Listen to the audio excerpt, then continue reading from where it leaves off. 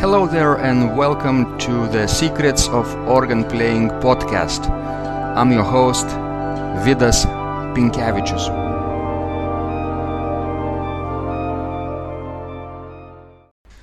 Today's guest is Ad Wammes, a Dutch composer of numerous instrumental, chamber and choral works who recently has published a fascinating piece called Ride in a High-Speed Train for Organ. As a composer, he in earlier times wrote music for 5 Sesame Street albums, film and theater music. But his piece for organ, Miroir, from 1989, meant his international breakthrough. It has been played all over the world by such renowned organists as Thomas Trotter, David Sanger and the late John Scott, and has already been recorded 13 times on CD. In today's conversation, Ad will reveal his compositional process and give us a glimpse into the world of ideas which inspired Ride in a High-Speed Train. Let's go to the show. Ad, I'm so delighted that you are joining this conversation. Welcome to the show. Thank you, Vidas. I'm so fascinated by your pieces, by your music for organ, and you know you're so generous in creating these and putting them online and letting people get a glimpse into your artistic world. Thank you so much. Oh, you're welcome, because it's for me. It's very nice to know the people who I write my music for, and I think the internet is a very good medium. Yes, to have direct contact. Yes, direct contact with your listeners. That's what today's world is all about, right? And today we'll be talking about in depth about your recent organ composition, which is called Ride in a High-Speed Train. Very curious and picture-evoking title, I would say. High-speed train, right? These trains which go 300 kilometers an hour in France, in Europe, right? Yes. And you wrote a piece about that. I will be curious about the origin of the piece, but let's start from the beginning, okay?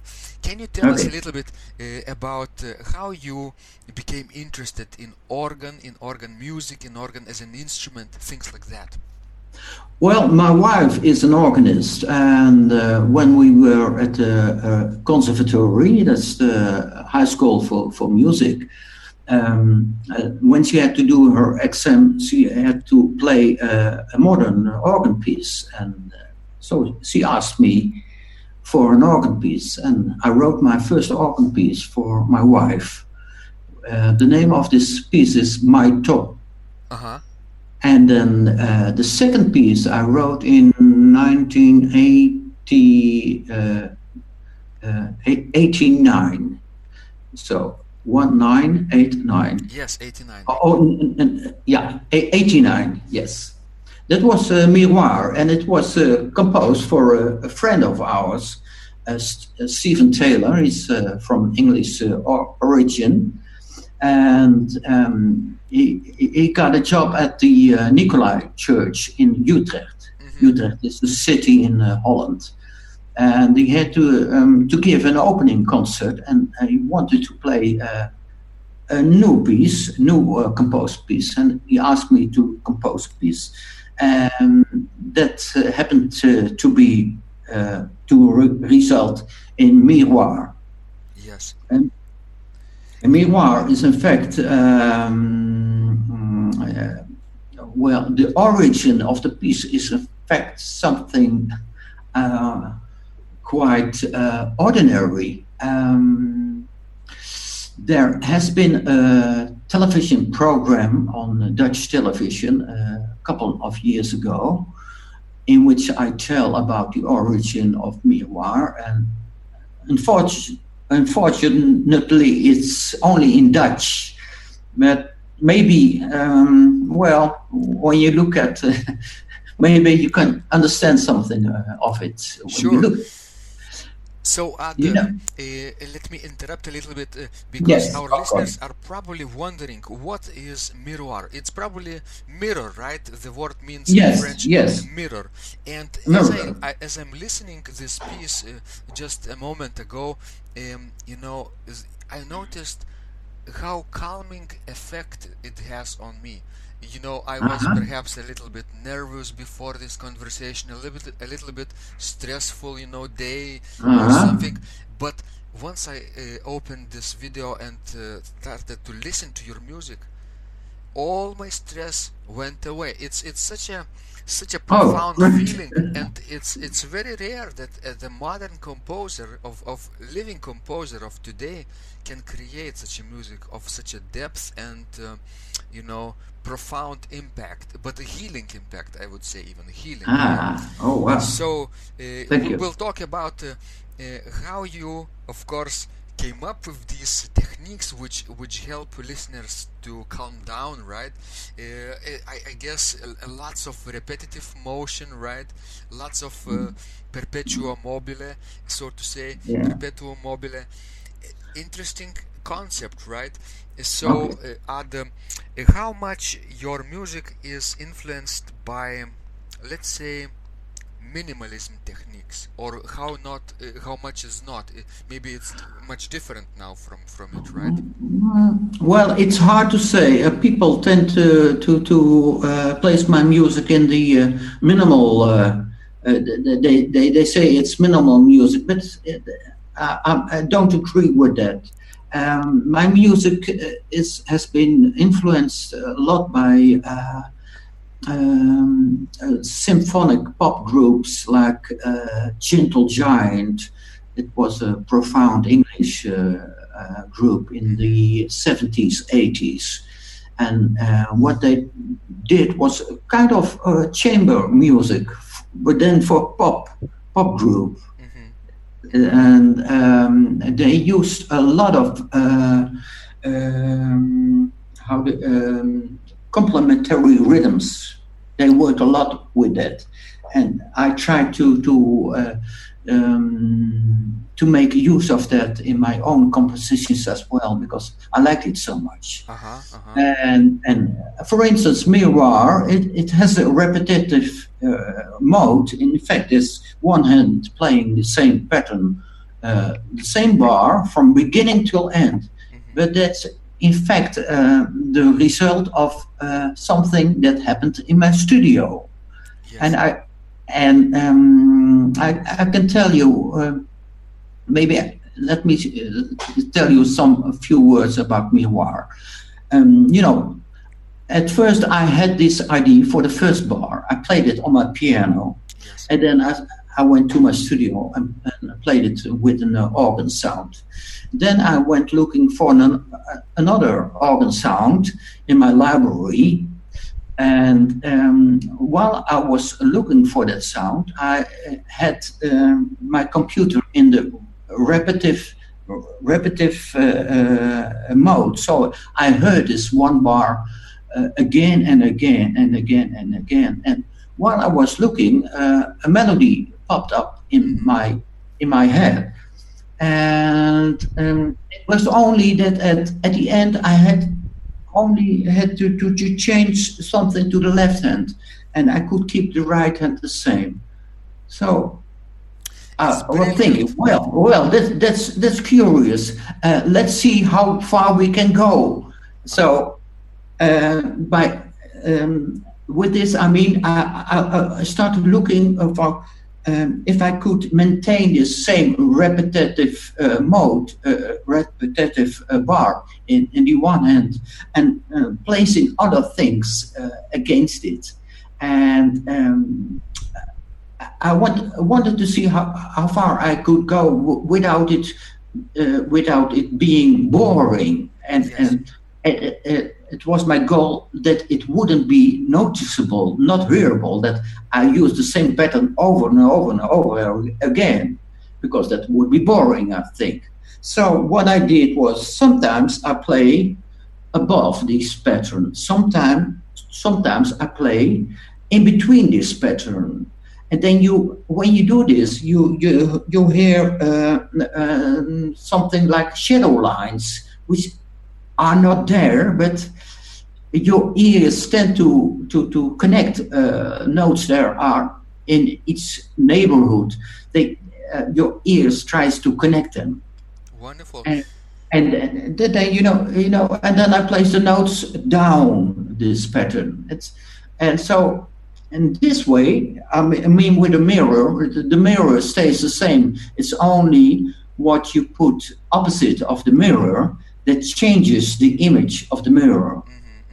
Very, very Well, clever I hope you idea. understand. Yeah, of course, I will put the links to the videos of your composition so that listeners can really listen in and understand what we're talking about. But Yes, for starters, in order to understand your style, probably we need to talk about meditation, right? Because a little bit I felt that your music, especially Miroir, is like because it has a repetitive mode, and yeah. it puts the listener and the performer into one mindset, Ah, like in a prayer in a ah, meditation. This moment has a calming effect, I think. ah. Am I right? Well, you know, I don't. When I make music, I try to compose as well as I can, and I always want to find things that are not yet been discovered, Yeah. because I'm curious for that.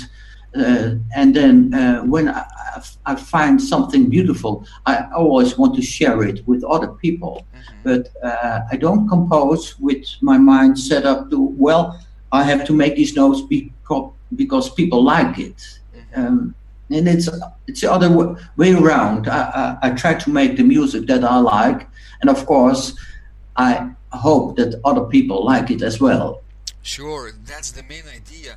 You're doing for others, but in reality, you're doing it for yourself, Yeah, right? As an yeah. artist, you let other people have a glimpse into your world, but you're not selling yourself out.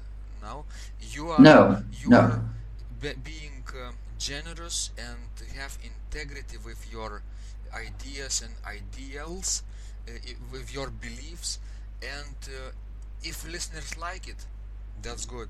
If they're not Yeah. don't like it, maybe they don't belong to your circle, right? Yeah, yeah, yeah.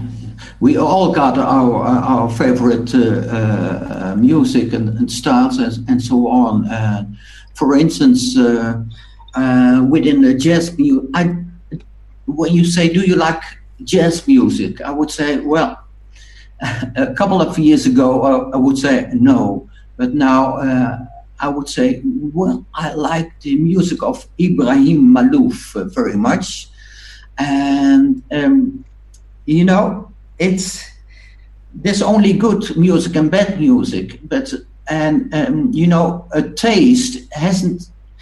Everybody has a certain taste for certain kind of music, but that doesn't say that a certain type of music is bad or good. You never can say it, because there has been bad music in jazz music, but there has been bad music in Yes, classical music as and it well. happens that Uh, a person can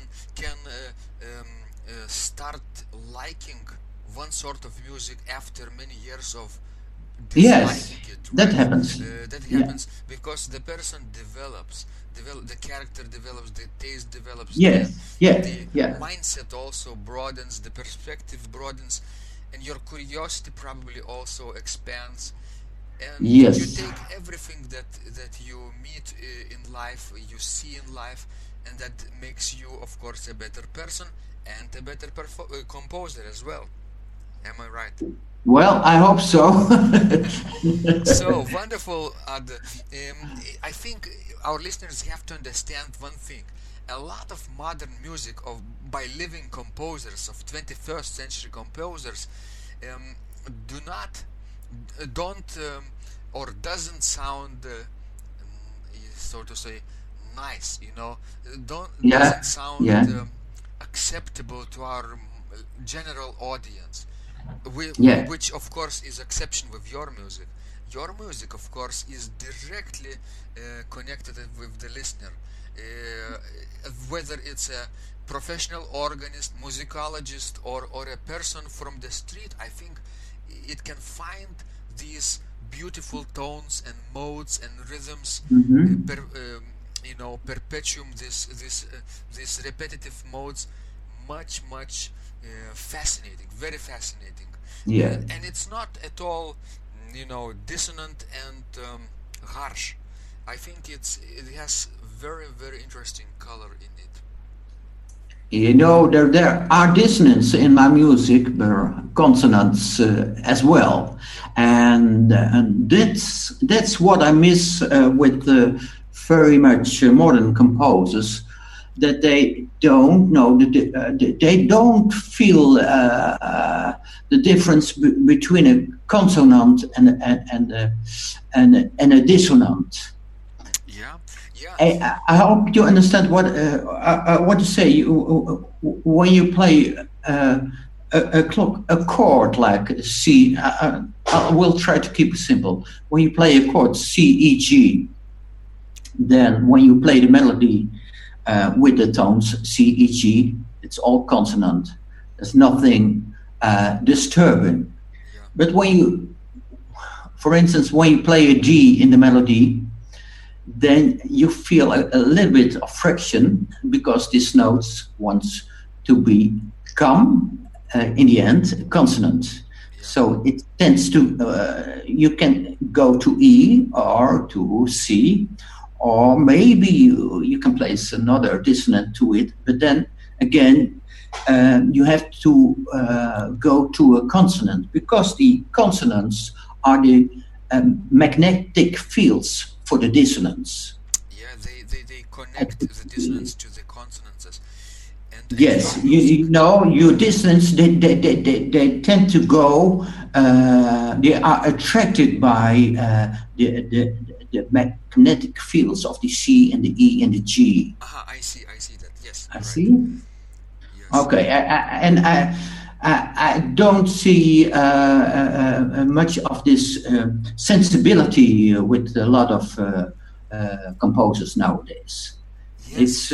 It's very much conceptual music, and I worked a couple of years for the Het Orgelpark in Amsterdam, Yes. and because the busy drone. That's a mechanical organ, which is nowadays is standing there. There are being made new compositions for this organ, and they asked me to see if it's. Well, I'm the in between. I've been for a couple of years the in between the composer and the guy who made the organ books. So I looked at the scores and see if it was all possible, and then most of the time I had to change a lot. But I missed, it was many times that I felt that this guy or this girl is not doesn't hear what he has actually written, because at some points sometimes it was so difficult, and so many tones in it, and people tend to make mistakes, and then sometimes people totally forgot that the organ was a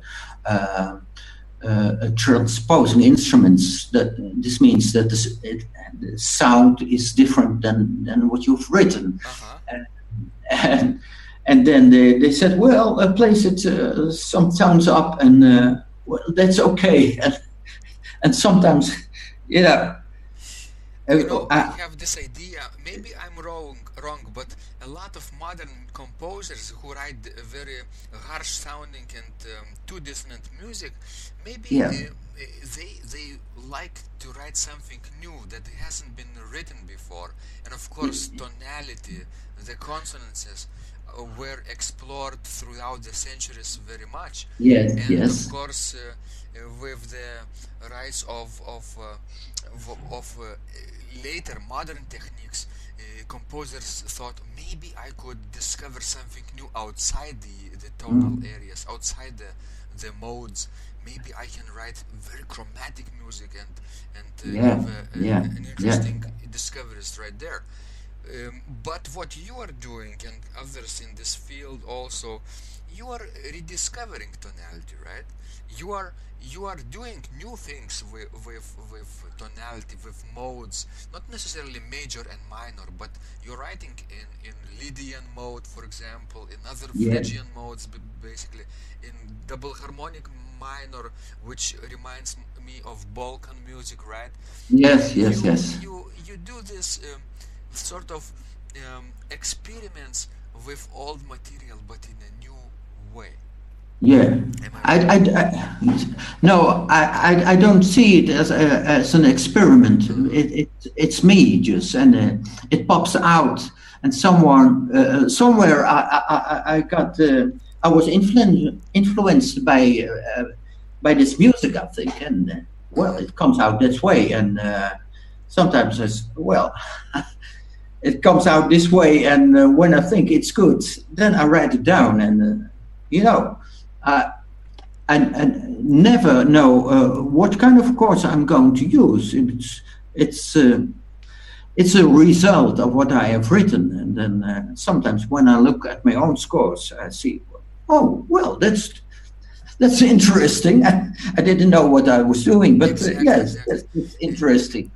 you know, You know, I try to write down what I hear, and so I try to listen very good to what's happening in my head. it sounds like you're having some unconscious processes in Yes. your head, which not necessarily are connected with your mental brain basically No. thinking No. processes. It happens maybe in the right side of the brain, not Yeah. necessarily in the Yeah. left. You And know, I got something strange to tell you. As I told you, I opened my website in 2005, and in 2008, I had my a new piece for organ ready, and then I informed my the organist that in the past had ordered scores from my website, um, and there was a mail to someone living in Stavanger. It's in Norway. And the next day, I got a mail from him. His name is Ivan Sarajilievich.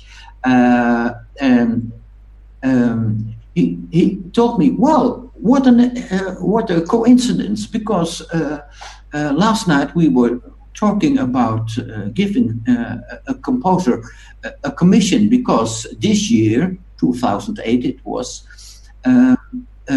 Stavanger was cultural capital of Europe, mhm, and he asked me to compose a mass for voice choir and string quintet and organ, and then well, I started composing, and it was a piece that I immediately. It was very easy for me to write this piece down. I just let myself go and compose it, and then I thought to myself, well, this is the piece which was most easy for me to compose, and why? And then I remembered that when I was young, I always went up to the organ, where because my mother was an organist and my father was a very good singer, and he sang in the choir, and I always went up and sit next to the people singing in the choir, and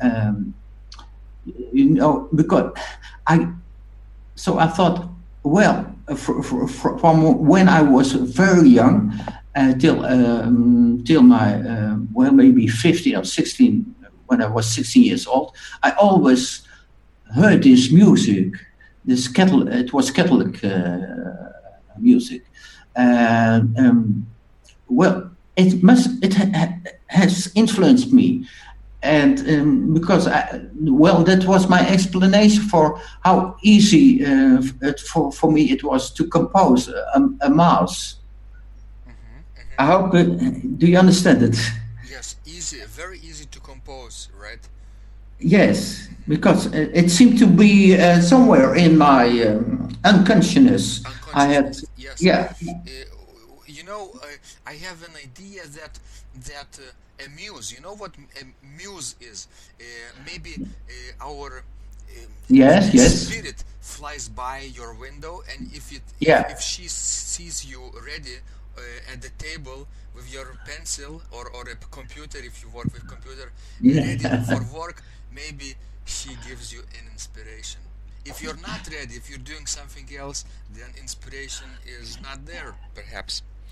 Yes. Maybe. It's a complicated, of course, Yeah, procedure. yeah, but inspiration is also like sport, because when you know when you want to become a very good athlete, you have to work, and when you want to become a composer, you have to work, and you must be in shape to receive the muse. Exactly. To receive this inspiration, you have to work Yes, for it. you You have to have to work work. Yeah. because when I haven't composed for maybe a couple of weeks, and when I start composing, what comes up the first 2 days, I usually throw away, and and then sometimes, at the end of the day, when I close my computer and sit by my piano, and then suddenly it comes pops up, and wow, this is it. you know you have to give Muse a chance to meet you, but she will only come when she sees that you are a hard-working man. Exactly. Exactly. And you have to be very, very, you know, eager to let it go, because you don't control this process, right? When the No, inspiration come, when these ideas will come, you don't even know, probably. You no, don't no. expect. When you expect, it doesn't come, and when you're Yeah, not expecting, yeah, it yeah, does come. It's yeah, a yeah. paradox, probably. Yeah, yeah, yeah. It's most of the time when you in the moments of relaxation.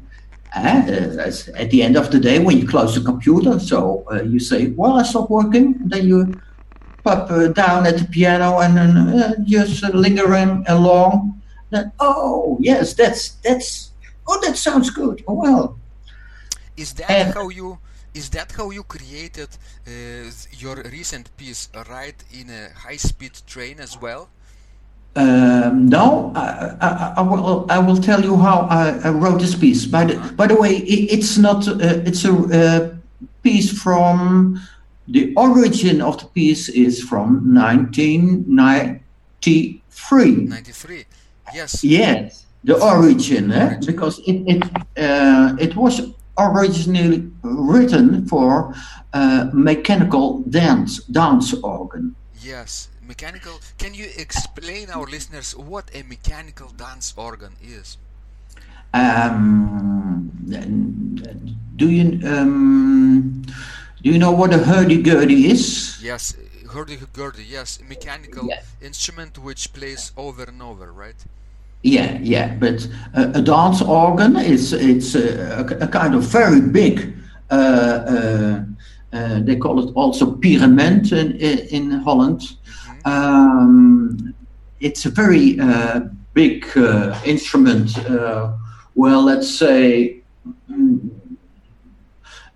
7 meters or 8 meters wide and 2.5 meters high, Mm-hmm. and it in Belgium. Belgium is when you go from Holland to France, you go through a country named Belgium. Yes. And in Belgium, in the beginning of the 20th century, when there was no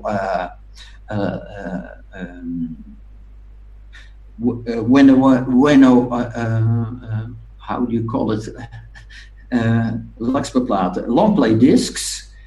Do you know what it is? LP probably, right? LPs, yeah. But just before the time, people danced in music halls, and there was this mechanical organ who played the popular tunes of those days. Yes, and it had the It mechanism. was a kind of, let's say, old-fashioned jukebox. Jukebox, but mechanical, Yes. right? All mechanical. All mechanical, yeah. Excellent, wonderful. So you wrote a piece for it, right? For this, Yes. it's called Busy Drone, right? That's the name of the instrument. Yes. And the piece was called TGV, which means Train Grande Vitesse. That's French for a high-speed train. Wow, And that's And I use this name because in those days this train was for the first time riding through Europe. yes, novelty. Yes, and I want to tell you something about how I made the piece. Yes, Maybe that's interesting. very Because interesting.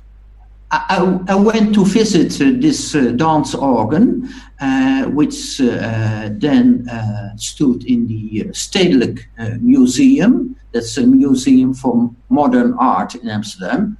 And I went to listen to it, and also brought with me a so-called DAT recorder. It's Digital audio tape, yes. digital audio tape, yes. Oh, very good of you. I know that. You know that. And the man who played the organ, he told me, well, I have a book called Gamma, which let you hear all the different registers, note by note. And I said, wow, that's great, because I have a studio, and in this studio I have a sampler, they call it. Yes, sampler. A sampler, yes.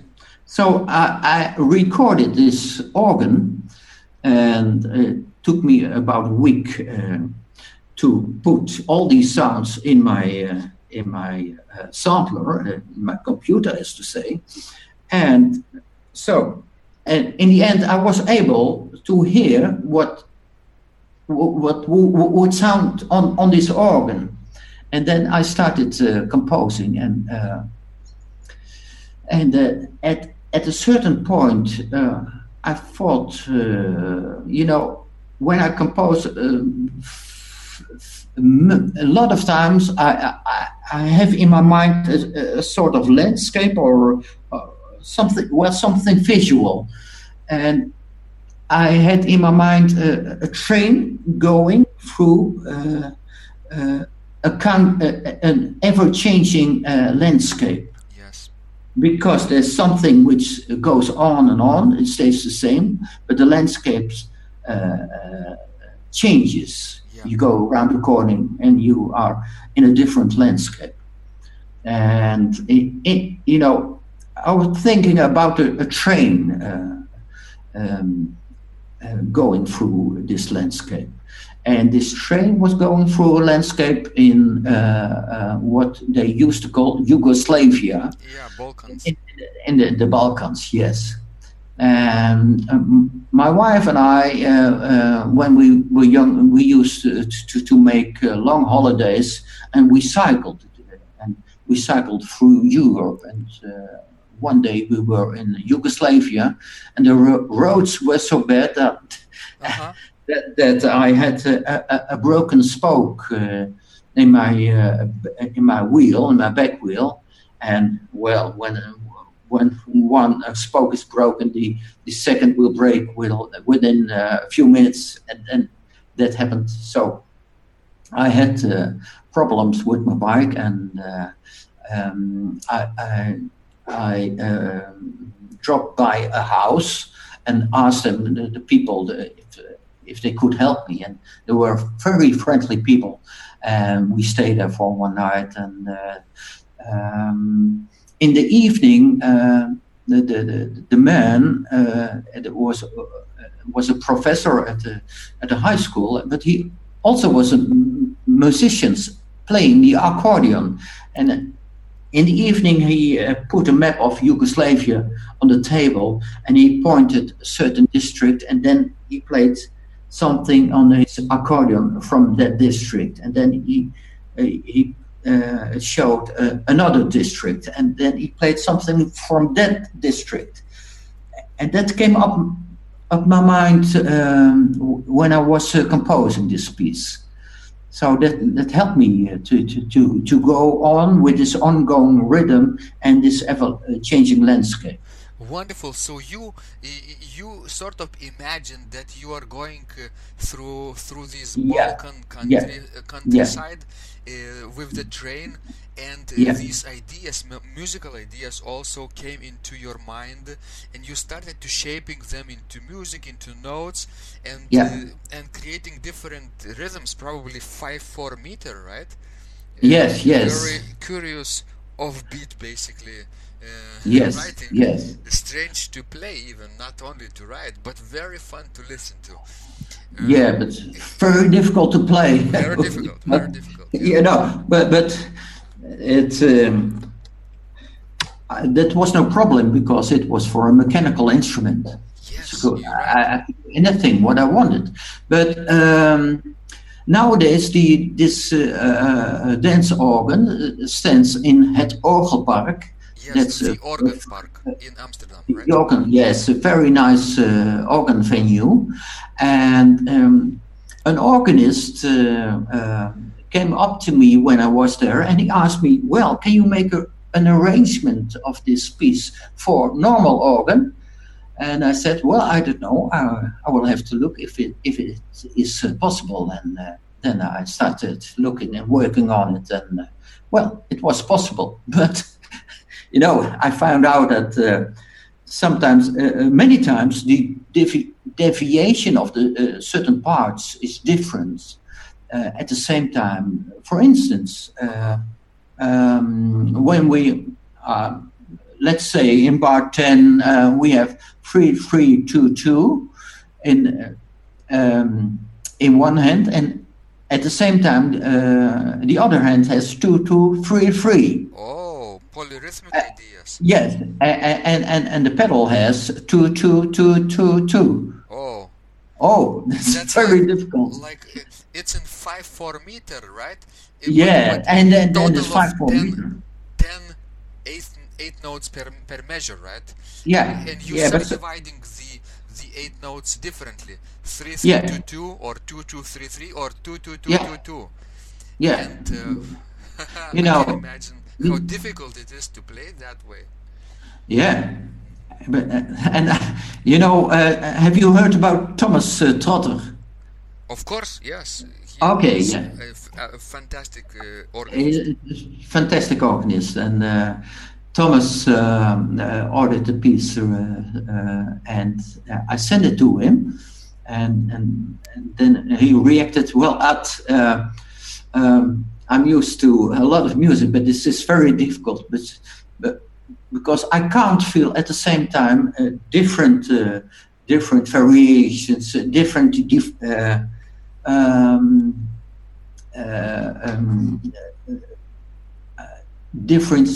deviations at the same time. He said, I can't feel da da da da da da pa pa pa pa. Well, at the same time, ta ta ta ta ta ta ta ta. Yes. In the other hand. And in the pedals, 2-2-2-2. And yes, for instance, and this changes. Uh-huh. as with when you pop into another landscape, the deviations change. Yes. So you know, he asked me. Boots and Hawks has published it, but Uh-huh. it was at first I published it myself, and I had these different deviations written as a composer. Also thought, well, that's strange. 3 3 2 2, and then the 2 2 3 3 3 at the same time in the other end, and 2 2 2 2 and the pedals, and I wrote it exactly this way. But after the Thomas reacted to this first printing of my own publication, and he told me, well, when it's going to be published by Boots and the Hawks, I think it's better to try to keep the deviations the same for both hands and feet, and then by using slurs and at the correct places, and you can get the deviation which you what you want to hear. Uh-huh. So I chose for that one, for that option, so that it would become a little bit easier to play. Yes. I was thinking when you were talking about these rhythmical deviations about Indian music, Indian rhythmic ideas. Have Indian, for example, Tala musical rhythmic traditions Oh, have influenced you in any way? yes. In fact, I studied tablas a couple of years. Uh-huh, uh-huh. Yes, So but that's 2-2-3-3 but or 3-3-2-2 or yeah, 2-2-2-2. That's I studied tabla about 10 years ago. So originally, this piece was written in 1993. So I no question, it wasn't influenced by tabla Indian uh-huh. music, Not but yet. maybe by Balkan music. I Uh-huh. think I think so. Uh, Yeah. because in Oriental music, of course, in Hindu's Yes. tradition, these rhythmical ideas are very, very complex and fascinating. And when you were talking about this, I was thinking maybe he also was influenced a little bit. Maybe not. Maybe it's a different culture altogether. Then. So, but Yeah. wonderful, because in general, the effect of these rhythmical deviations when you're listening to a video or watching, right, well prepared piece is absolutely fantastic because you don't understand what's happening actually. Yeah. You Yeah. think when you're looking at the fingers of the organist, it's so easy, right? But in reality, it's unbelievably difficult to make these polyrhythmic ideas. And in fact, in order for our listeners from all over the world to understand what are we talking about right now, I can suggest, for example, this kind of exercise on the organ. For example, right hand can play a melody. Imagine 5/4 meter that Ad uses in this piece, and right hand plays a melody, maybe 10 notes or 20 notes, whatever you want. You can write down with pencil, right? And then Yeah.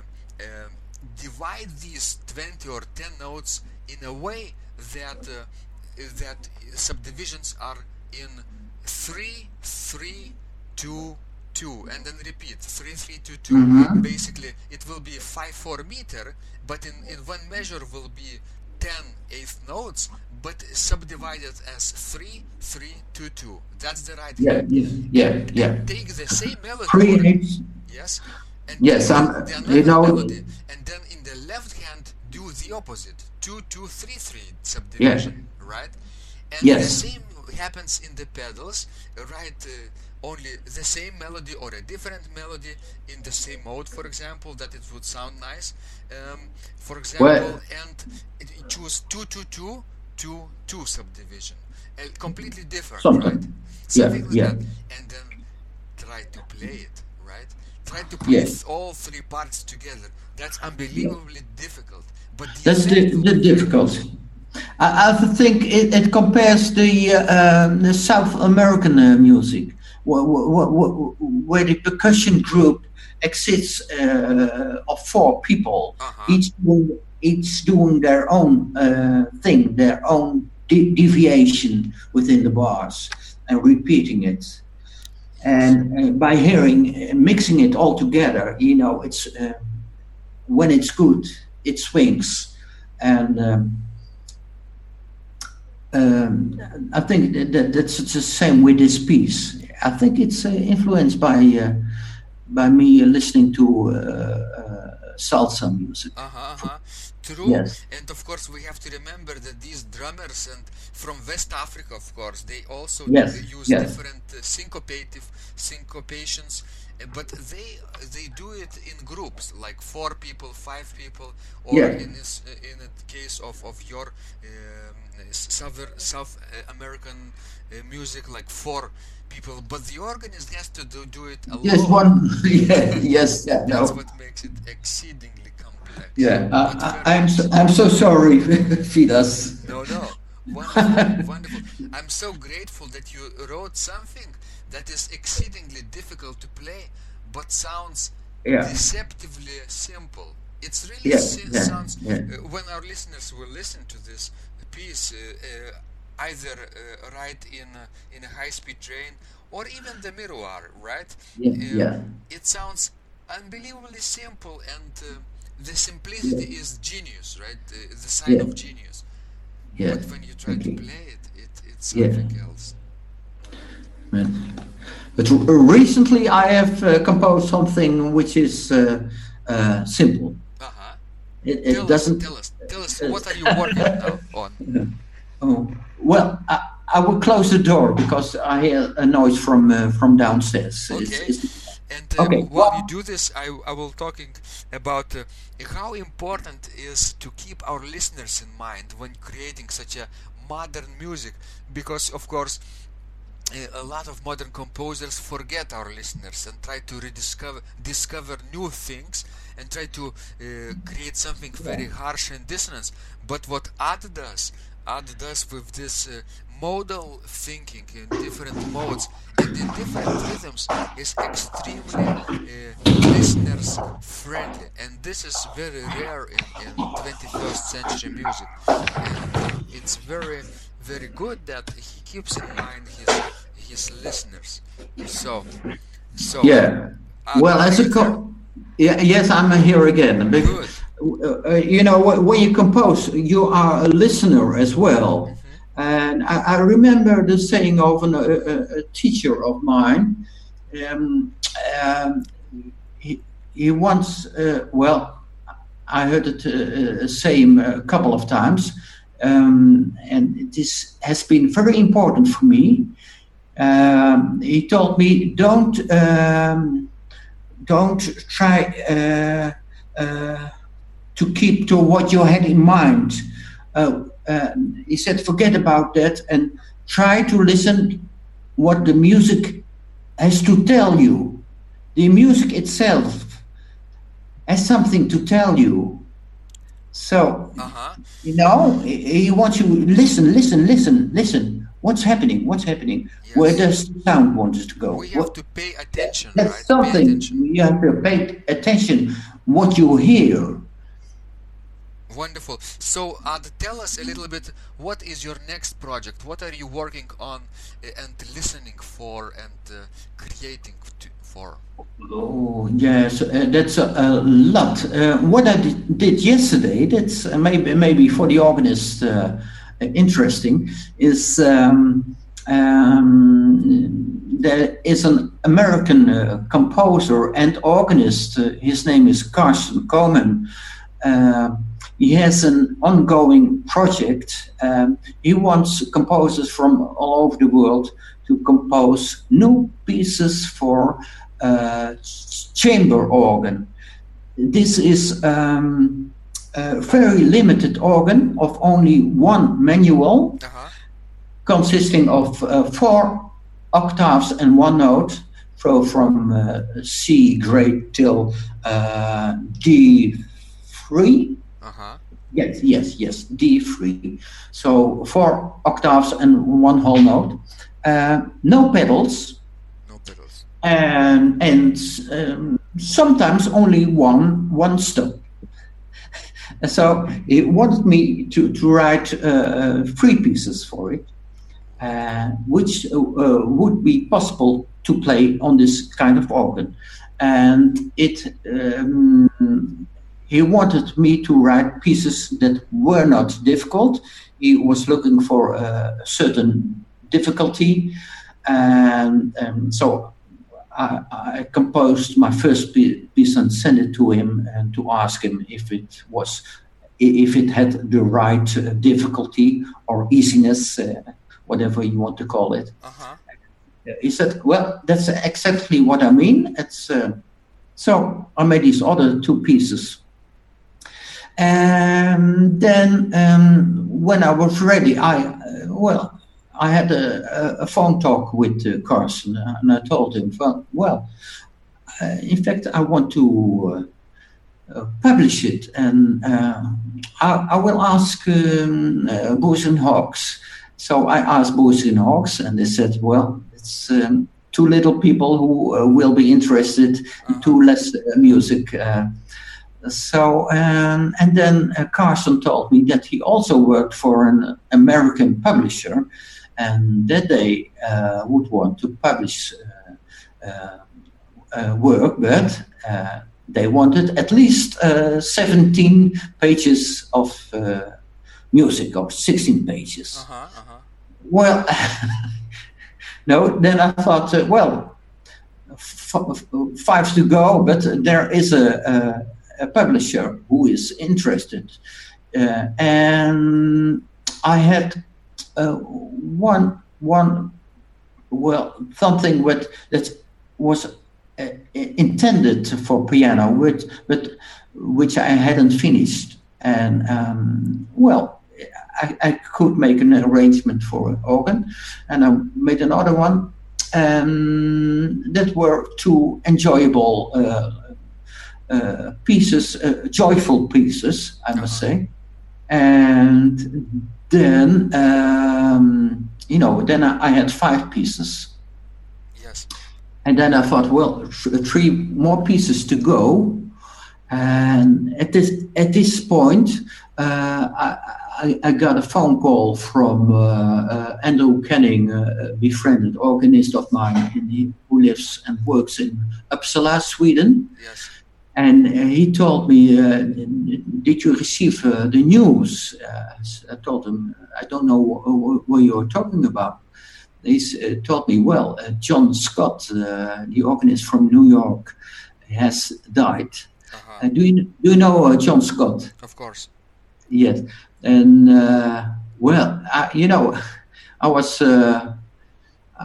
very very sad to hear this news, and yes. Because I had many times I had contact with John, and it was such a nice man. And even the last concert that John gave was in Uppsala in Sweden, which has been a very important place for me, Uppsala.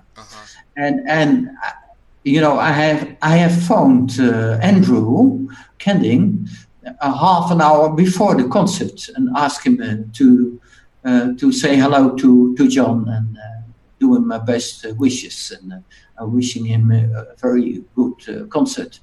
And then, only 2 days later he died in New York.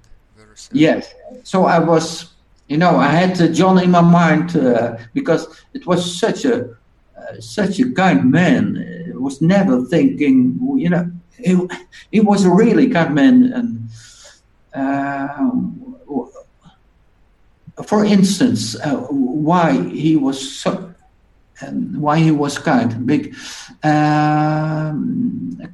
Many years ago, he came to Holland and play in the Oude Kerk in Amsterdam, and that's the place where the Dutch composer Sweelinck, right? Sweelinck, yes, he used to work as an organist, and John was playing there. And he would play the first piece I have written for organ. It's My Tor, that piece from 1981. Yeah. And at that time, I was asked to compose a work for choir and organ and harp and percussion. Yeah. And I was looking for a text, and I asked him, John, I have this commission, but they suggested a poem, but well, I'm looking for something else. And he said, well, I know a very good poem, and it's out on celestial music by Brian Patton. You must put music to this because it's such a fantastic text. And he told me that he was planning to make music himself one day. So I went looking for this text, and this text was absolutely fabulous. And what I did as a composer was, in fact, following the text and nothing more than that. Mm-hmm. And, you know, this is a form of kindness which you seldom see with people, because when you know that you want to make music to a certain text, you keep it a secret. You don't tell other composers, well, you should take this text because it's great. Uh-huh. No. He didn't keep it for himself. He shared with other people. But ultimately, we all should do this, because if we keep it to ourselves, nobody will know about it, right? It won't spread. Yeah. John is dead now, and he never wrote a piece of music to Odon Celestial Music, and yeah. So thank you so much, Ad, for your generosity, for sharing your ideas about your style, about your compositions, in particular about the high-speed train. I'm sorry to interrupt, because we are talking about John Scott now. So far I have written five compositions for chamber organ, and then when John died, I had John in my mind for every day for a couple of weeks, and then every 2 days, and so it's now a little less. But the death of John influenced me a lot in composing these last 3 pieces. So I think John would be proud of you. I hope so. Could hear you compose, and if he could play these pieces, he would be extremely proud of your writing, and extremely grateful for what you do. Yeah. As I am, of course. Thank you so much, Ad, for doing this work that matters to a lot of people around the world, and people who knew you from the piece that you wrote in 1989, the Miroir. Of course, that's the piece you became most famous in the world for, and then suddenly your reputation grew and grew wider and wider, and I wish you great success in other of course creative endeavors, and in the future as well, so that your muse, which would, for example, fly by your window, could see you sitting at the table or at the computer and getting ready to receive this inspiration from him. Yes, I will open the window to let the muse in. Thank you so much. Okay, Fidas, I will keep you informed about the new developments. Absolutely. Okay, bye-bye. Bye-bye. If you would like to know more about Ad Wammes, his compositions, and his piece ride in a high-speed train, please visit his website at advames.com. That's adwammes.com, and compozițiecado.nl. That's compositieCadau.nl.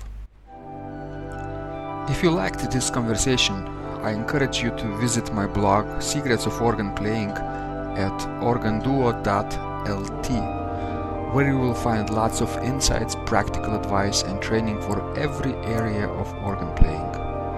You can subscribe to this blog for free to get your daily dose of inspiration and to be the first to know when any of my future podcasts roll out. I hope to help you reach your dreams in organ playing. I'm Vidas Pilkevičius. Thanks for listening, and I'll catch you online really soon.